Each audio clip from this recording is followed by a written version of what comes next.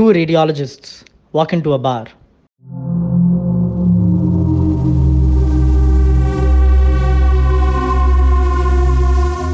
They saw through each other.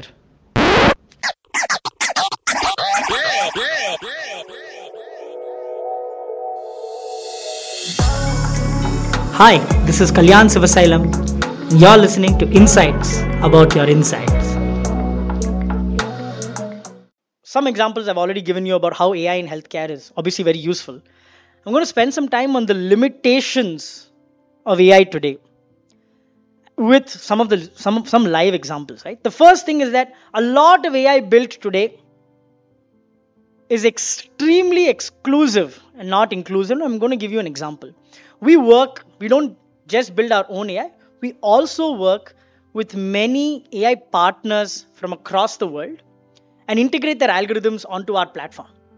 And one of the things that we regularly found was that partners who would receive an X-ray from us would almost always say, hey, we need A, B, C, D, E, F, G, H, I, J, K, L DICOM metadata tags, and without even one of them, I can't process this image.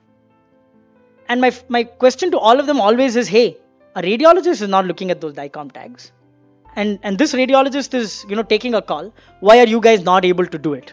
And so a lot of AI, because it's being built on limited data sets, which is my point 2, simply do not have the ability to scale in real world settings. And so if a US company, there are many really good ones, if they want to come to India, basically they can't do any work because most machines in India don't spit out the metadata that they want. And so that's a lot of AI today is actually very exclusive. It may work in a Medanta or an Apollo or a Manipal, but the moment you take it to Rishikesh or Nagarkoil or any other place, a little bit inside India where the standards are not as set as they should be, it's gone. The second thing, as I mentioned earlier, is that it's almost always trained on very, very limited data sets. One of the inherent advantages that 5C has when we build AI is that we have incredible variety of data, right, from all kinds of use cases. While usually trained models that we have seen are very focused on almost perfect data coming from wonderfully standardized institutions like the Mayo Clinic or Stanford or something like that. Again, it is not real world.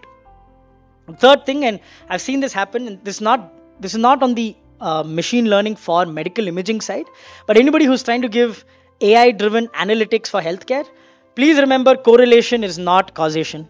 Just because for some reason more and more cancer scans come on Friday doesn't mean that most people who get scanned on Friday have cancer, right? Correlation is not causation. It's a very fundamentally important point that anybody running a basic regression has to always remember.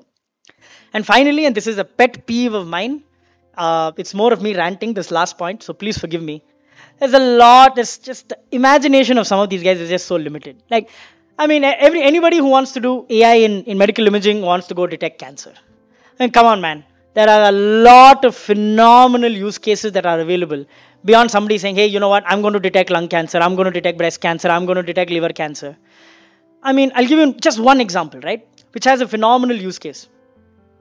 For all of you, if any of you have ever seen an MRI scan or had the misfortune of getting one, you'll know that an MRI scan is defined by something called a Tesla, which is the strength of the magnet.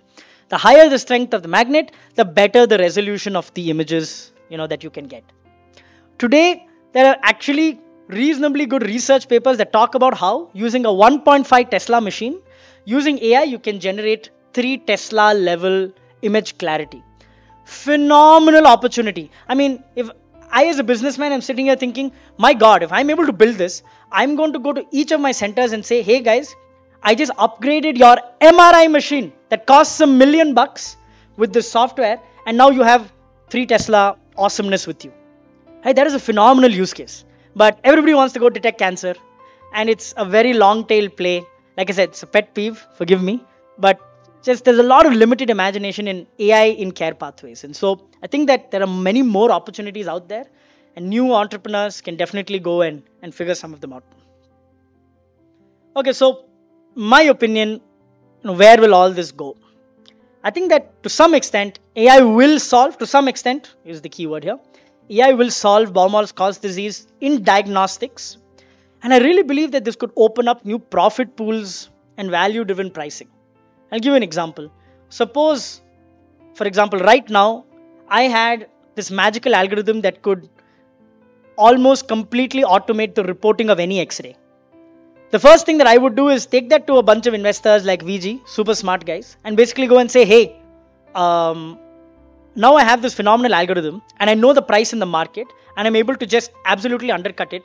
I need to set up 1,000 X-ray centers across India. And I'm going to do this basically for everyone. Their opportunity is massive. AI will find a lot of use cases in complex elective cases. For example, somebody needs, there are very specific AI algorithms to help detect very, rare diseases in the liver. Another good example is Cipla uses, actually works with AI companies and teaches pulmonologists to detect different types of COPD so that they can prescribe the right medication. And obviously emergency situations. So, and I'll give an example about what we're doing in 5C with brain hemorrhages in emergency situations.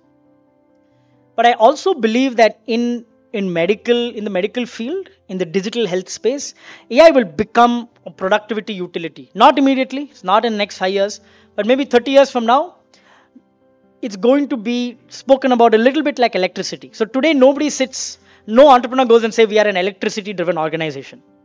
My lights are on at night and so my people are safe and we can work. Nobody says that, right? That's childish. But I think AI will become a little bit like that, a productivity utility in itself. Here are some of the things that we've been able to do at 5C using AI. We've been able to reduce X-ray TAT to 4 minutes. It's not a typo. I'm not out of my mind. It is really 4 minutes. We've been able to reduce the time to report critical brain bleeds to 13 minutes. We'd like to get it even faster because there's this whole thing around the golden hour. But 13 minutes is pretty good. And obviously automate detection and quantification of kidney stone. So we actually tell the radiologist exactly where it is, what is the size, what is the HU value for anybody who understands that term, etc., etc. So these are live use cases. This is not Hava. This is not, I'm not talking in the air. This is really, you come to 5C, you talk to anybody in the team. This is like daily. We don't appreciate the magic of this enough. And so, to conclude, AI is a problem solver for sure. It is magical. It is not a panacea. I hope all of you have understood this whole concept of Baumol's cause disease. It is really a breakthrough understanding for me about why AI is so important in my vision and mission. Make sure that you're picking the right problem that you're trying to solve with AI. Simulated conditions are not real world conditions. And in the end, yeah, absolutely, guys. AI is real.